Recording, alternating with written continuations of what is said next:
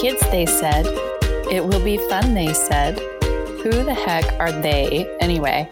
As moms, we sacrifice a lot for our families, our time, our health, our wallets, our identity, friendships, personal care, and of course, our beloved sleep. Motherhood is a crazy ride, one that is not meant to be braved alone.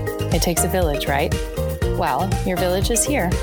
I'm your host, Sabrina Greer, and every week I will be diving into the gray areas of motherhood with some very special guests. This is not the highlight reel, but the real deal. So reheat that cup of coffee, turn up the volume, and get ready for the reminder that you've got this, mama. Hello, everybody. Thank you so much for joining us again. I'm so excited to say that again. We are here on episode 3, which is amazing. So I'm your host, Sabrina Greer. Thank you, everyone, for tuning in. Today's episode came as a request, actually, from our listeners. We have listeners. I think it's probably because school just started and it's a huge transition for all ages. So we're going to dive into 2 specific age groups today that typically earn a bad reputation. Teenagers being one of them. And then we're going to verse the 3-nagers. We'll chat similarities and differences and everything in between in hopes to empower moms to maybe, that are maybe struggling with the drama of it all. Kind of like myself. As many of you know, I have both. I have an almost 13-year-old that is definitely dealing with all the feels. And I have an almost 4-year-old. So full 3-nager mode over there. Drama daily. I've invited some amazing guests here today to share their expertise and experiences with us. They're from very 2 different worlds. We've got a mom with 3 teenagers and a mom with 4 kids, including 3-nager triplets. But we'll get into that a bit later. So we're going to talk about the differences and the similarities, but I'm super excited about this one. But before we begin, I'm actually going to just read a quick review from our episode 2, which is very exciting. Reviews are everything, guys. When it comes to a podcast, that's what keeps us alive. So I really want to give some love back to the listeners. So this is from Dr. Jillian Sawyer. I just listened to the first 2 episodes with my kids screaming in the background. I love what you are doing. Motherhood is such a crazy ride, and we all need these lifelines to hang on to. There's so much magic and healing in sharing our stories. I too have the nerdy dream of being an author one day. Such a refreshing reminder that we are not alone and that we are all living so much of the same lives in a way. Oh, so beautiful. Melts my heart. So we're going to jump right in. I'm going to start with some introductions. So please give a warm welcome to our first guest, Sarah Rosensweet. Hi, Sarah. Hi.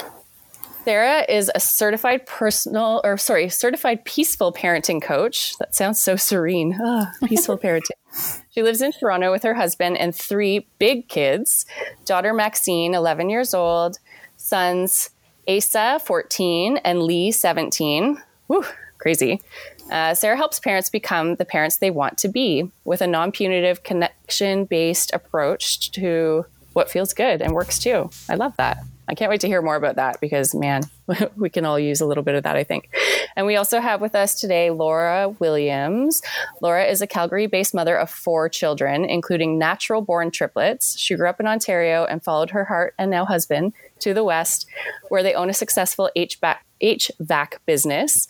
By day, she runs a full household, helps with their company, and can also be found nursing at the Alberta Children's Hospital. Wow, you don't have much going on at all, do you?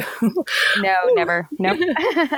She's passionate about supporting local, sustainable businesses, living a healthy lifestyle, and raising independent children. Her sense of humor and honesty make her a mom that you can relate to, and I can totally agree with that.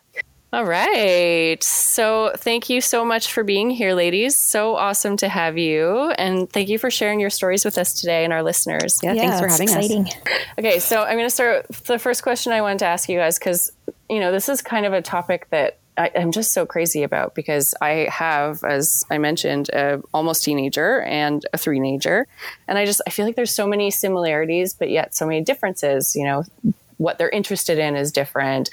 The activities they want to get involved in are different, but definitely like the drama seems to be very similar. The almost tantrums or emotions that they seem to have feel very similar. So Sarah, I want to know from a brain development standpoint, what are the similarities between these 2 stages, if any? Yeah, it's actually super interesting because 3-year-olds and teenagers are actually at a really similar point developmentally. Partly it's like emotionally and their place in the family. Like teenagers aren't babies anymore. They're starting to move out into the world, like going to preschool and, moving away from us a little bit. Like they're not quite so dependent. They're sleeping on their own, toilet trained and all of that stuff. And teenagers are also moving out into the world, a little bit more, concretely and absolutely than 3-year-olds are, but they're not like limited within the family anymore. Like they have more independence, and both of them are just testing their wings in a new way. So psychologically, they're in a similar place, and also brain development wise, the way the brain develops, just a little quick lesson in brain development, the part of your brain that's responsible for emotion and the fight, flight, or freeze response when there's an emergency is your amygdala and your limbic system. And that's the first part of your brain to develop. And the more mature part of your brain and the more developed part of your brain is your prefrontal cortex, which is your executive function and planning and logical thought. So the more primitive part develops first. And that's why you get like the big feelings of 3-year-olds and 4-year-olds and the tantrums. And then as they get a little bit older, their prefrontal cortex, sort of between the ages of 5 and 7, that starts to come online more, and they sort of balance each other out. Then later in adolescence, the brain does another renovation. So you get the amygdala and the limbic system functioning at a higher level than the prefrontal cortex, so you get high emotions again. So it's that same renovation, but 6 or 7 years later. So that's really, the very layman's term in a nutshell, why the teenagers and teenagers are very similar temperamentally. Crazy. Like it's a legit thing. It's not just they seem to act the same. They actually are the same. Totally. Yeah, totally. They're at the same place in a lot of ways. And Laura, I know you work a lot with teenagers in your nursing practice, and you have 4 kids, 3 of which are 3 years old. So what are your thoughts on, their similarities and differences? I'd have to agree with what Sarah said about the development of the brain. I also work neurology through my nursing practice. So I find that the brain development is really just one of the most intriguing parts, but it's like the impulsiveness, the irrationality that they share, and that feeling of emotion. I always have to try and remind myself, like, it's all relative, right? Like their anger is how they're feeling their anger. Or, if they feel like they've been hurt by one of their siblings, they truly do feel that way. Even if I feel like it's ridiculous that it was only a sip of juice taken out of the cup, it really affected them. And I have to try and remind myself of that.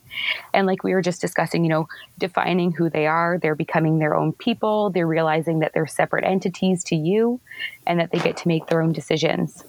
So I definitely feel like that impulsiveness and the irrationality are definitely two features that the teenagers and teenagers I love that word, share. irrationality. I think it's so on point. Like that's exactly what it is. And I see it because I have a teenager and a teenager, and I see them interacting with one another, and it's completely irrational. A lot of my friends say to me, "Oh, you're so lucky you have a built-in babysitter." And honestly, I shake my head and go, "Are you kidding me?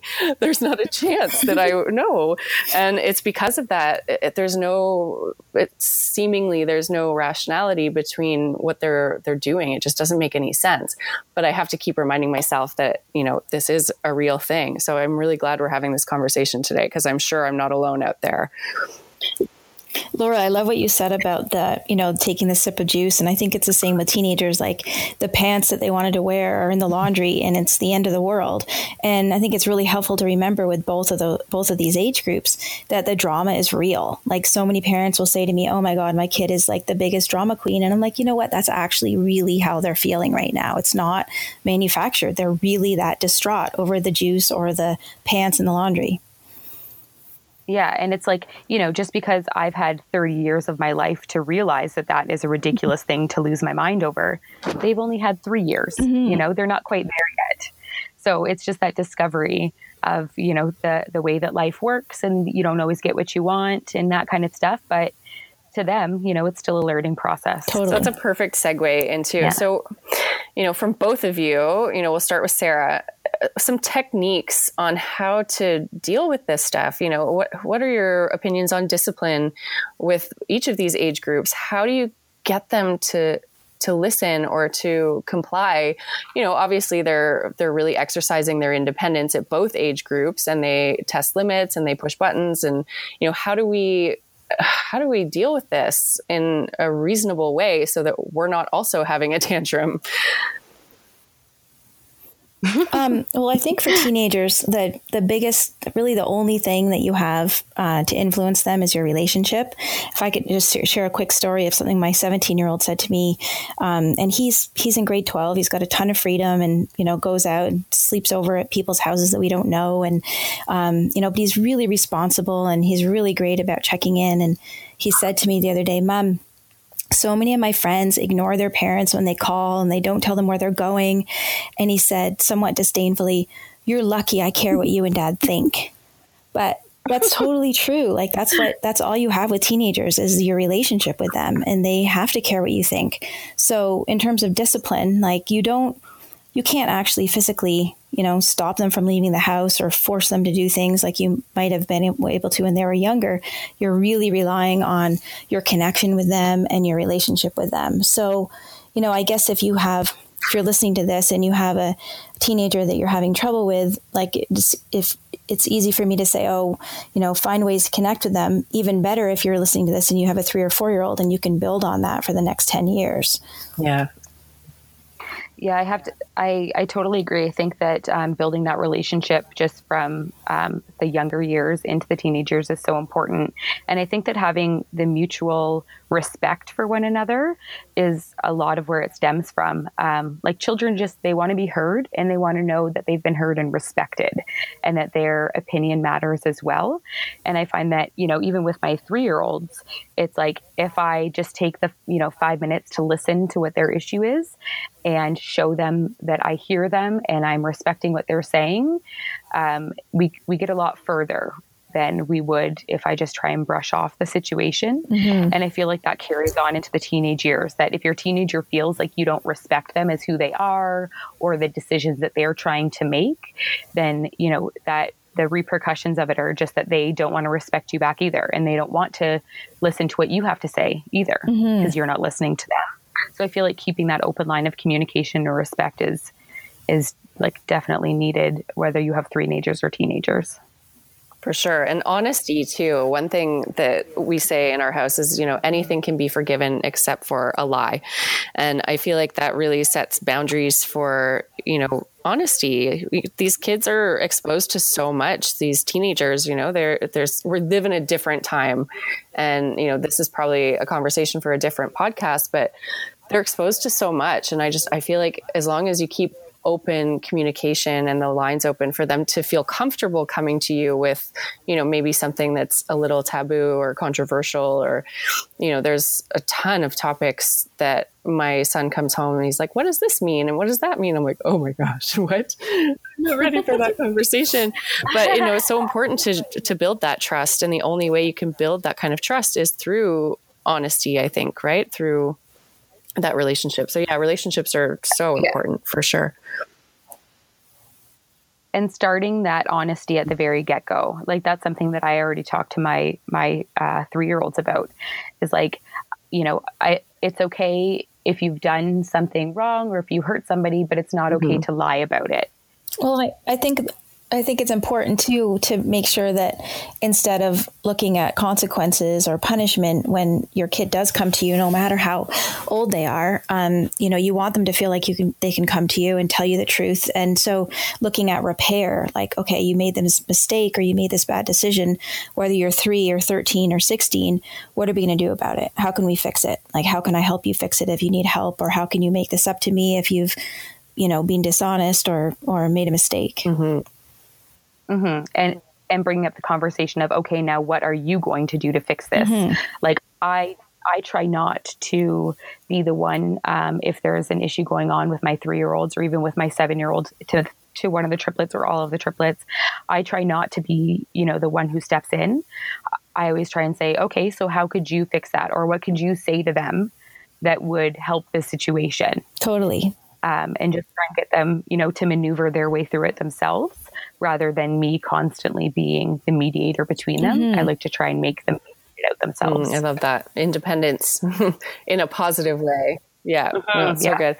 So on the coattails of that question, is there a resource that you cannot live without? Maybe a book, a blog, a podcast? I mean, you don't have to give shameless plugs for You've Got This Mama because we're so new, but something that has guided your motherhood or aided you in some of these techniques that you're talking about. Is there something out there that we can offer the mamas? Sarah, you go first. I think Laura was about. I'm still thinking. Laura, you can go ahead. I always find it's been helpful to me to actually read about brain development, where your kid is at and where their brain is at as far as development goes. And I feel like that's brought me back to the place of like, okay, they're not doing this to drive me crazy. They're doing this because this is where they are at in their life and where their stage is. So I would say definitely just kind of reading up, not necessarily on the milestones or that they should be or shouldn't be doing this kind of stuff, but more so where actually is the development going from here, and just to kind of follow like your gut. Like I truly try to just go with what I feel is right in a situation and what's going to work best for me and my kids. Because at the end of the day, I'm the one who has to raise them, and I'm the one who they're going to look up to as their role model.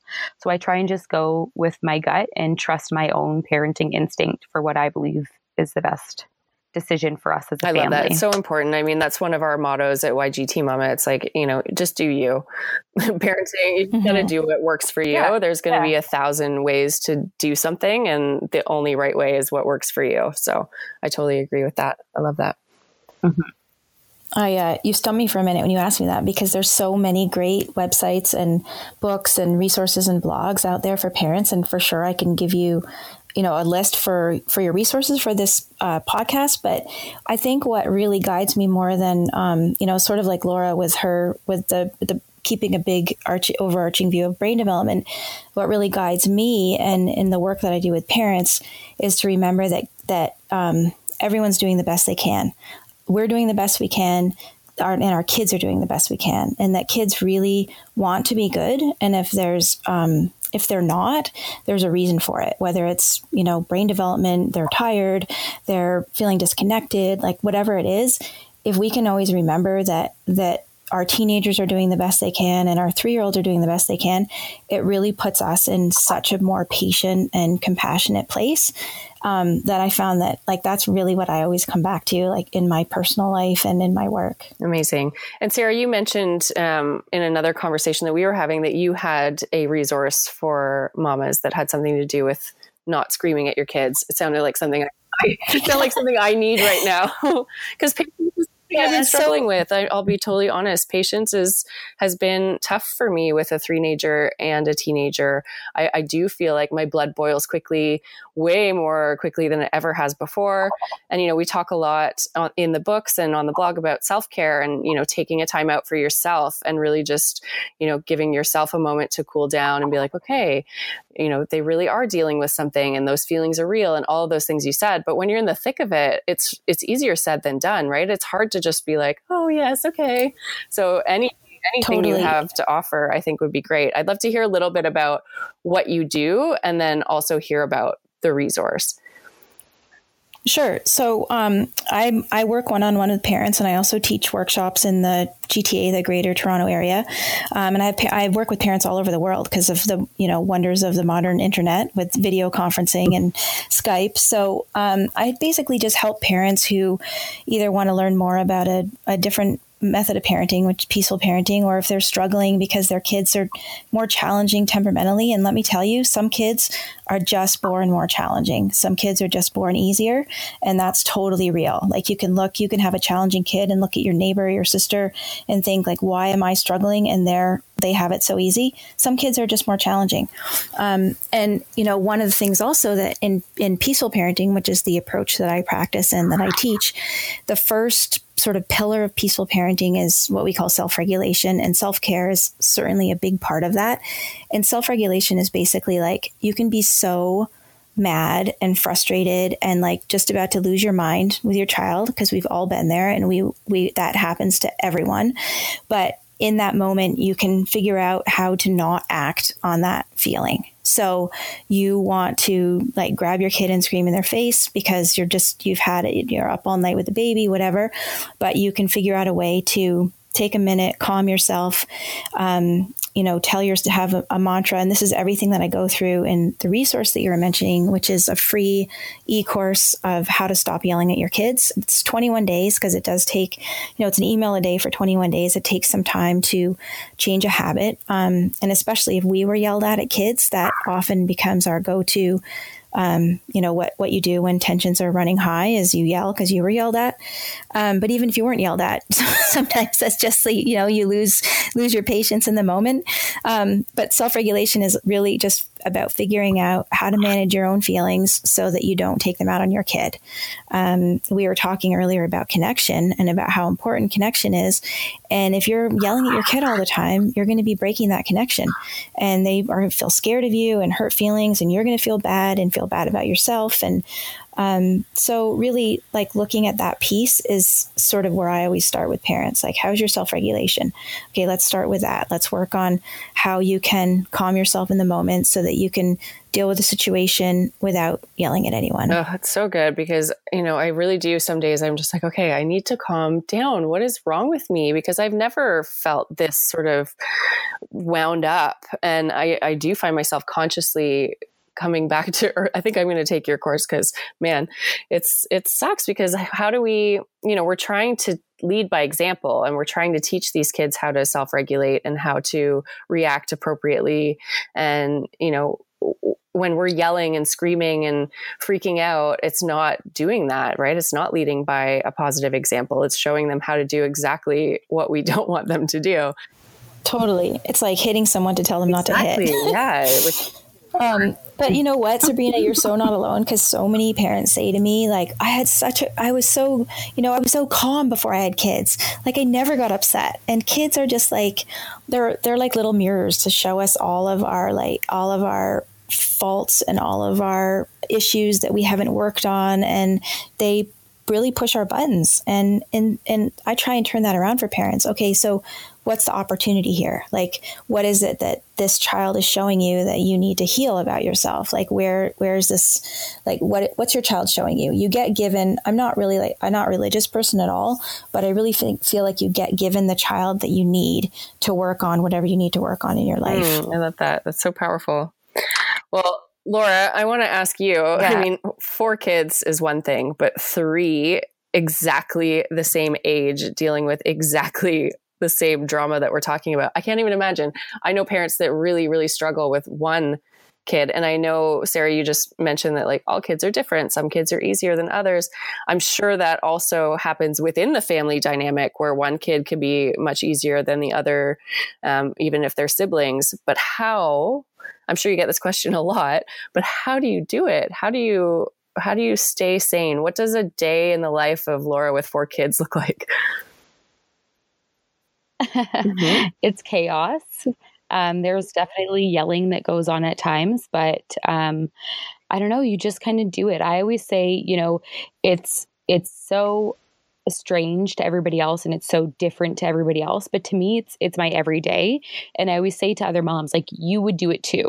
It's just, you just wake up in the morning and this is how you live. But it's definitely a lot of reminding myself to stay calm and just kind of taking those 5 seconds before I react. And that's not every time. Like, I'm not going to lie, I'm no saint. I yell at my kids. I did it today, It's just, it happens. They push your buttons like nobody else can. But you have to remember that they are, like you just said, Sarah, little mirrors, and they will mirror your exact reactions and the way that you handle your anger. And I try to remind myself of that. Like, I want to raise people that know that their emotions are okay, and it's okay to feel angry and it's okay to be upset. But it's not okay to react in such a dramatic fashion, or to be yelling and screaming in somebody's face. That's just, not an acceptable way to deal with your emotions. It's okay to have those emotions, but we have to deal with them in a better way. And I always just try and say, like, let's find a better way to communicate, or let's find a better choice of words to use, just to bring everybody back down. And I'm a big believer in like just taking a minute. So we do for kind of, if I'm feeling overwhelmed, or they're being overwhelmed, by each other, or they're tired or things like that. We don't necessarily like do so many time outs as in, oh, you're sitting here for this amount of time, but it's more of a time out to regroup and get their emotions in check. And for me as well. So I just try and just remind myself of that. Like, they're 3 and they're looking at me for guidance on how to handle these emotions that they're feeling. So it's definitely chaos, but I don't know, it just becomes your everyday life. And I don't like to do things that I'm not good at. So I'm going to be a damn good triple mom if I have to be. Laura, we call those a time in peaceful parenting. I like that. Oh, time in. Oh, see, I'm changing my language. Like I just said, you got to find a better way to word it, or a better way to communicate. So we're having a time in. I like that. Nice. Okay. Awesome. So I learned a fun fact about you, Sarah. You live or lived on the Toronto Island. I live there, yeah. You live there now. That's so crazy. Yeah. For those listeners that don't know, that aren't local, the Toronto Island, like, you actually have to take a ferry to get there, to get to the mainland of Toronto. It's so beautiful. I actually have friends that lived on the island as children growing up and absolutely loved it. But how do you find that with teenagers? They obviously have a different sort of scheduling. There's no high school on the island. How much freedom do you give your kids? And do you have any sort of navigating tips for parents dealing with that whole freedom piece, how to sort of let it go? Yeah. I guess it's like a little bit more in your face, the freedom that they have to have as teenagers. It's if we didn't live on the island, it would be easier to tell myself that I know where they are more than I do. But you know what I mean? Like, since they're actually like a ferry ride away, and the last ferry is 11:30 at night, you can imagine that most teenagers would like to, they like to stay out past 11:30 at night. And as I mentioned earlier, lots of times my son will be spending the night at a friend's house that we don't know. And for the first few years, I would say, give me his mom's number, and I would text the mom and say, is it okay? Blah, blah, blah. And at this point, he's never, ever given us a reason not to trust him. And he's a great kid, and he's at home a lot. Like, he plays a lot of music, and he's got all his instruments at home, and he hangs out with us. And so I really, when he's out, and I just try not to worry. I said to somebody once, and I really think this is true, having teenagers is like closing your eyes and stepping off the edge of a cliff and hoping that it's not too high. Like, you really just have to take this leap into the dark and hope that everything that you've done in the first 12, 13 years has put them in a position that they'll make good choices when they are out and they're away from you. And really, I know there are a lot of parents who keep a way closer rein on their teenagers, but these are the years that they're practicing freedom. Like, they're actually going to be, my son could actually be gone in a year and living on his own. And so right now, we kind of live as if my husband calls him our eccentric roommate. And we sort of look at it that way, he's our eccentric roommate, and he's very respectful about letting us know where he is, but he'll be like, I'm going out. I said, who are you going out with? Jake, where are you staying? I'm staying at Jake's. Okay, have fun, make good choices. See you tomorrow. So knock on wood, it's been, and really my 14-year-old, he's just starting grade 9. So he's really just starting this. Yeah. And I'm hoping that it will be as smooth with him as it has been with my older son. But yeah, living on the island definitely complicates things. They can't come home at 1 a.m. They have to find a place to stay, or they have to come home at 11. So, but man, that view. Oh, it's amazing. We love living here. Yeah. Like, it's so, and sometimes my teenagers will be like, there's nothing to do here. But my middle son, we just had a party for his baseball team and all the parents on the weekend, and they came over, and he and all his baseball teammates who all live in the city, they all went out. They went jumping off the bridges at Algonquin Island, and they went down and went swimming in these giant waves, and there's nobody around on the island in the night. And, and when he came back, they were all like, they'd had such a good time. They were all cold and wet and covered with sand. And I said to my son later, like, do you still think it's not fun to live here? He's like, no, it's pretty good. That sounds like our childhood, right? Before this whole wave of technology, when you could just ride your bike and go where you wanted to go. And it's very... I will say shopping for a family of 5 on your bicycle is challenging. Oh my gosh, I can imagine. Wow. Crazy. Laura, you have 3 3-year-olds to entertain. So how do you do that? I know I'm not the only mama asking. I mean, I have a hard time entertaining one. It's the same with the teenager. It's like, I'm bored. Just like Sarah just said, I'm bored and, nothing to do. I find the same with 3-year-olds. Of course you can create activities and you can do things, but what would some of those activities look like for you? Do you have anything that you do specifically that your kids just love? Times 3. Yeah, no, I totally do. We definitely spend a lot of our time outside of the house. I try and do as many things with them as I possibly can. When I found out that we were having triplets, I really thought, like, this is the end. This is it for me. I'm never going to be able to eat out again. Like, we're never going out for dinner again. How can I grocery shop? Like, you just go through all of these scenarios in your mind and none of it's going to be possible. But I try and treat them all as if they were just a normal individual baby. So I bring them absolutely everywhere with me. But one of the biggest things that changed the way that we function as a family was when we got a YMCA membership. So I would say getting a membership at your local community center or your YMCA or something like that offers some type of drop-in play program so that during those cold winter months you can be out of the house and not be, selling a kidney to be able to take your children places is a really good way to do it. Libraries, we really utilize all of the libraries in the city. Calgary is an amazing city as far as our libraries are concerned. So we try and go to just different libraries all the time. I try and go to different playgrounds. So checking out different playgrounds throughout the city. Even if it means driving 40 minutes, it's okay because it's a new experience for them. And it just really, changes the game and keeps them occupied for the day.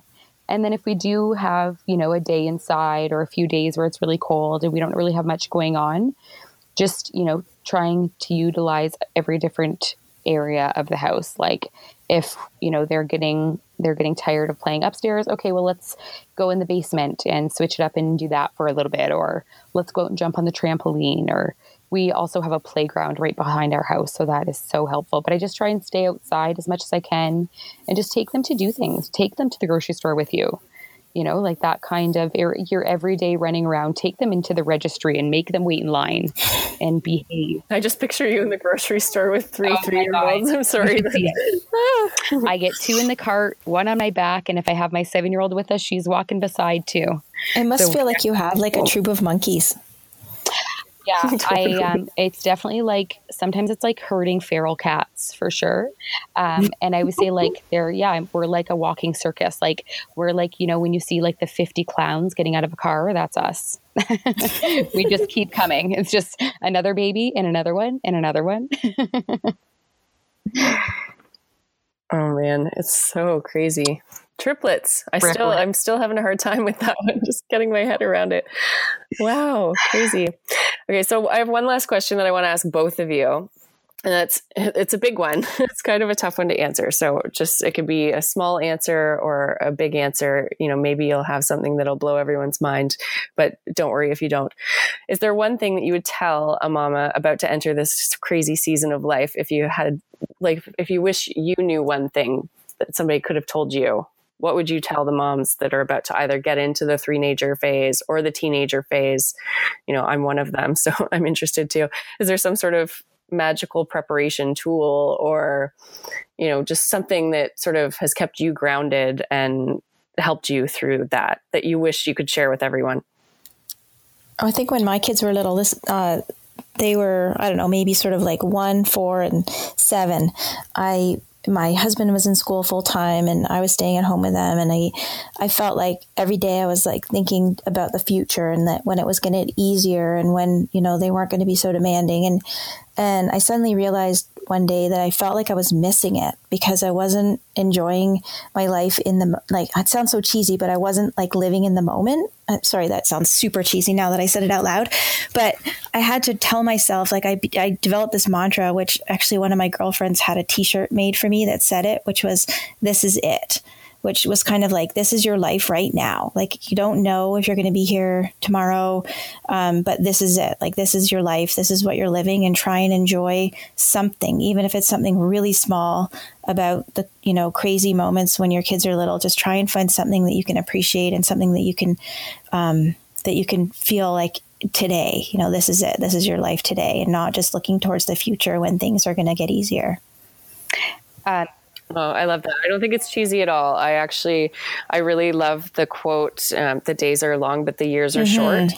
I think it's so true. Like when you're in the thick of that early motherhood phase, like the 3-year-old phase where they're not in school yet, they're still home with you all day, potentially, you know, especially with 3, I doubt they're all going to daycare.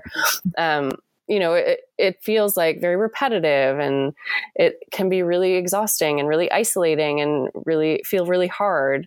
But you know what? The years are short. It's like I blink and my middle child just started junior kindergarten full time. So now he's gone to school. He's school age now. And that to me, it just blew my mind that all of a sudden, you know, he was home with me all day just last year. And now all of a sudden he's gone all day. Like it's very crazy. So yeah, just reminding yourself to be present and find the joy in all of it, right? Because as much as the bad things are temporary, so are the good things, right? Yeah, don't even get me started. I'll start bawling my head off, but I've got like, you know, mine are on their way out now. Yeah, I can't imagine. Crazy. And like you just said, Sarah, that really resonated with me. Like, this is it. Like, especially for me, like these are my last babies. So I try not to look ahead and think like, oh, I can't wait for this. I can't wait for this. I try and just enjoy where they are because I'm not going to get to experience this stage again, right? Your babies are only 3 once. You don't get to go back here. So it's like, try and laugh with them and like live in the moment with them and just appreciate who they are and appreciate the chaos that they bring to your life. And just remember that this is not going to be where they are forever. And that stage that you keep looking for is going to come so much sooner than you expect. And it's just, you know, I try and remind myself that like, I get to do this. I get to take care of my 4 kids. I'm lucky enough that I get to be home with them. I'm lucky enough that they're healthy and that that I'm healthy and that I can chase after them. And it's just like, you have to appreciate that. Yes, your days are hard and the nights are long and, you know, they've peed on the floor again, but they're not going to be peeing on your floor forever, right? So like, just appreciate where you are in your life and just be thankful and have that mindset that like, you don't have to do this, you get to do this. Totally. Yeah, embrace the chaos. Mm-hmm. Embrace the chaos. Yeah. And be good at it. Love it. Yeah, no, I love that so much. Well, usually at the end of the show, I ask our mamas a series of questions just for fun. And so we can get to know you a little bit. And it also sort of exposes a lot of helpful tips for our moms just through, you know, sharing your reality. So I'm going to start with those. We'll do Sarah first and Laura after. So what is your morning routine? And I know this is going to be so different for both of you. All my people leave the house at different times, and I generally make lunch for everybody. So between 6:45 or 7 and 8:45 or 9, I've just got a rotating people getting up and people getting their breakfast and lunches and out the door. And I try and drink a couple cups of tea while that whole thing is going on. But I've just given myself over to the first 2 hours of the day are all about getting everyone out the door. So I'd love to have a more romantic morning routine, but for me, it's all about getting the people fed and getting the people out. Yeah, it makes sense. Yeah, I would have to say that my routine sounds eerily similar to Sarah's. It's getting everybody fed, getting everybody out the door, trying to get, a coffee in if I can before it's too cold. So we do, after our school drop-offs and whatnot, that we usually do a second breakfast because, well, we all know how teenagers are, always hungry. Hey, another similarity to teenagers. Right? Yes, there you go. You should have asked us what our ideal morning routine looks like. It would have been a lot more interesting. A lot more stimulating. No, I like that though. I like the reality of it. Okay, so if time, money, or scheduling were not an issue, what would one thing you would check off your bucket list be? I've always wanted to go someplace like India or Thailand or Vietnam with the whole family. And, my son, this is last year of high school. We're sort of hoping next year we might be able to make it happen, but that's really, really what I'd like to do. Like go someplace totally out of someplace really different from our everyday lives altogether. Nice. That was what I was originally going to say, but then I got a little bit selfish and I thought, my boobs. I would get my boobs done. That's awesome. There we go. I think selfish is okay in this. This is a bucket list thing, but it's so funny. Every time I ask the moms, what they want to do, it's always, I would retire my husband, or I would, do this with the kids, or I would do Doctors Without Borders. So it's so funny. Moms are just naturally unselfish people. So I'm glad you have a selfish one. That's good. And it's not selfish. Your body's been through a lot. Yeah, right? 3 babies. These little things are gone. Sure. Okay, I want a facial once a month, if we're going to be totally honest here. There we go. I love it. So good. Okay, one parenting hack that you cannot live without. This could be a product, a rule, an item, anything. It could be small, big, it doesn't have to be completely mind-blowing, just something that has really helped you that you can share with the mamas out there to help them as well. Mine is, if mama's not happy, no one's happy. And that goes to when you go camping, mama gets the thickest air mattress. I love that. I totally agree. Right up there with the, if mom's not happy, then you're not happy. I always tell any of my girlfriends with new babies or young kids, whatever causes you less stress is best. And my one product that I probably could not live without would be my Ergo baby carrier. I have had it since Lena was a baby, and I use it all the time still with the triplets. Even we took Lena to Japan when she was 3 years old, and I literally carried her around on my back the entire time with that Ergo. So I think my youngest lived in the Ergo for 3.5 years, at least 4 years, maybe. Like she never napped anywhere but in the Ergo with having 2 older brothers. So every meal I cooked, she was in there. Yep.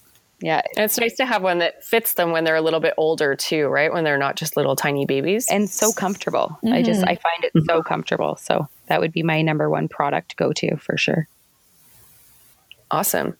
Okay. What is one crutch that you can't live without? So, coffee, that's mine. Everyone knows that. We've only did 2 episodes and everyone knows I'm a full on coffee nut.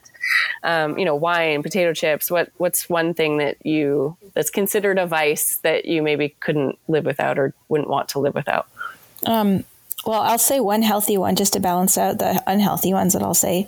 One, I go running like a couple miles, maybe 4 times a week. And that is my serious sanity saver just for my mental health. Like I have to do it or I start getting really anxious and cranky. And my sort of unhealthy vice, I guess, would be a tie between my morning tea and my evening wine. Nothing wrong with that. No. Don't they say a glass of red wine a day is actually good for you? What about 3? Is that still good for you? Yep. I think so. Okay. I think, I'm definitely a coffee lover. I love a good Starbucks. For me, protein shakes are a huge go-to, and they're probably a crutch in my day every day. I just never find the time to eat in the morning. So I'm always making myself a protein shake just to make sure that I'm getting something into me and I'm not just drinking coffee on an empty stomach. And I'm going to be that mom. Sex. I have to throw that one in there because I feel like it just keeps me to be a happier person. You know what? You give me hope that sex is on your crutch list because you've had 4 kids, honey. 4 kids. I know, but you got to stay together. We'll have you back for another episode. Yes. Oh, man. I love that. Okay, so the last question, and this one is just so important, I think. So one self-care ritual that you practice that you would recommend to other moms, is it a bath? Is it a walk in nature? I know, Sarah, you mentioned exercise. That's been a really common one, I find, because it's something that we don't typically take the time to do. It's the one thing that gets sort of pushed aside and, oh, maybe tomorrow or maybe the next day or maybe the next day or, life happens and 2 months later, I forgot to work out.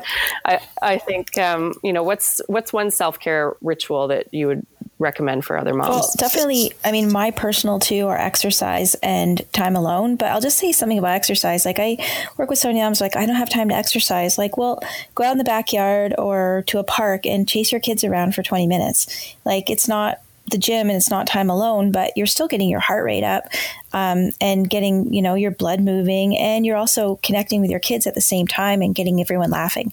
So even if you don't think that you have time for exercise, you might be able to just fit in 20 minutes of chasing the kids around every day, which will be something. It's not the same as an aerobics class or whatever.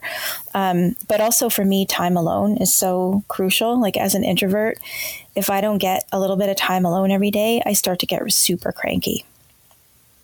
Mm-hmm. No, that makes sense. Time alone, especially when you have teenage kids, I can only imagine you need a little bit of time alone. Well, it's hard too, because they often, I'll be in my office working and one of them will come in and plop himself down on the chair and, oh, hi, Mom.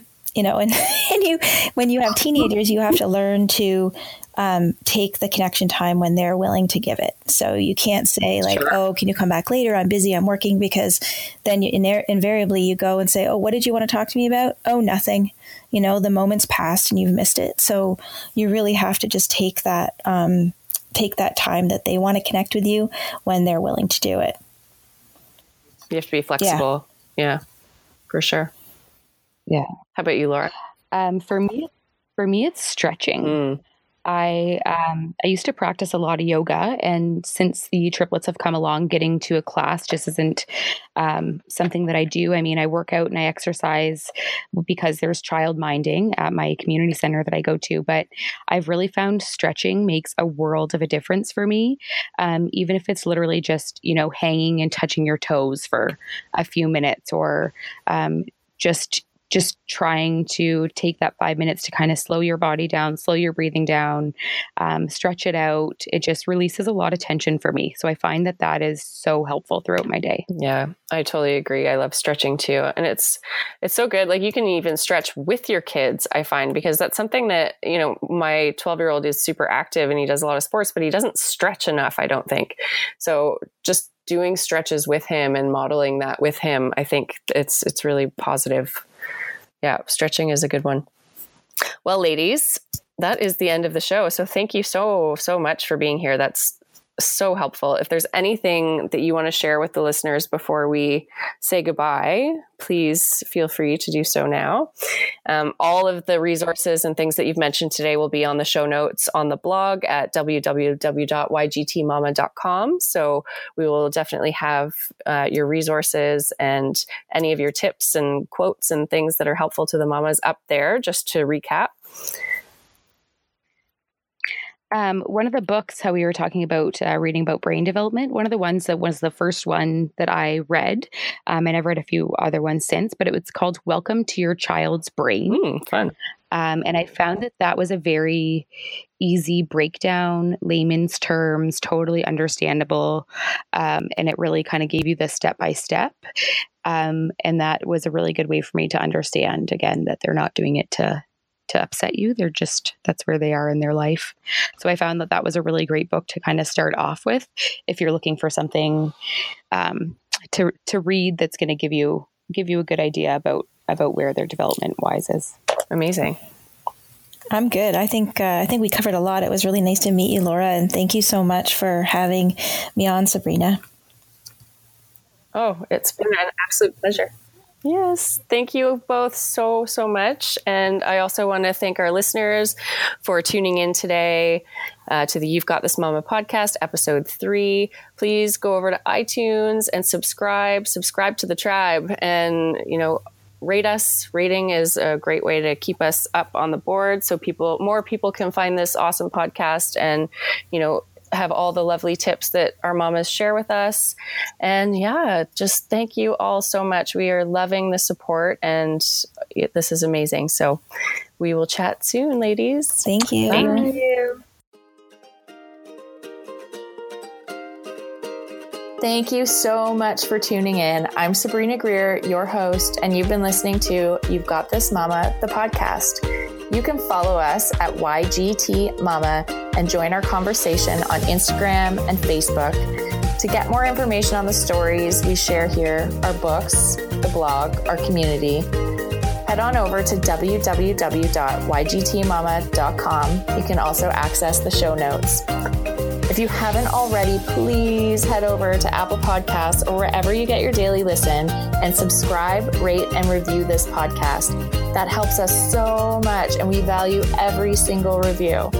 We also have a special gift for our subscribers. I would like to thank our production team and Megan Krmpotich, our producer, for making this happen. Thank you so much to all of you for giving us your ear, and tune in next week. In the meantime, please remember, Mama, you've got this.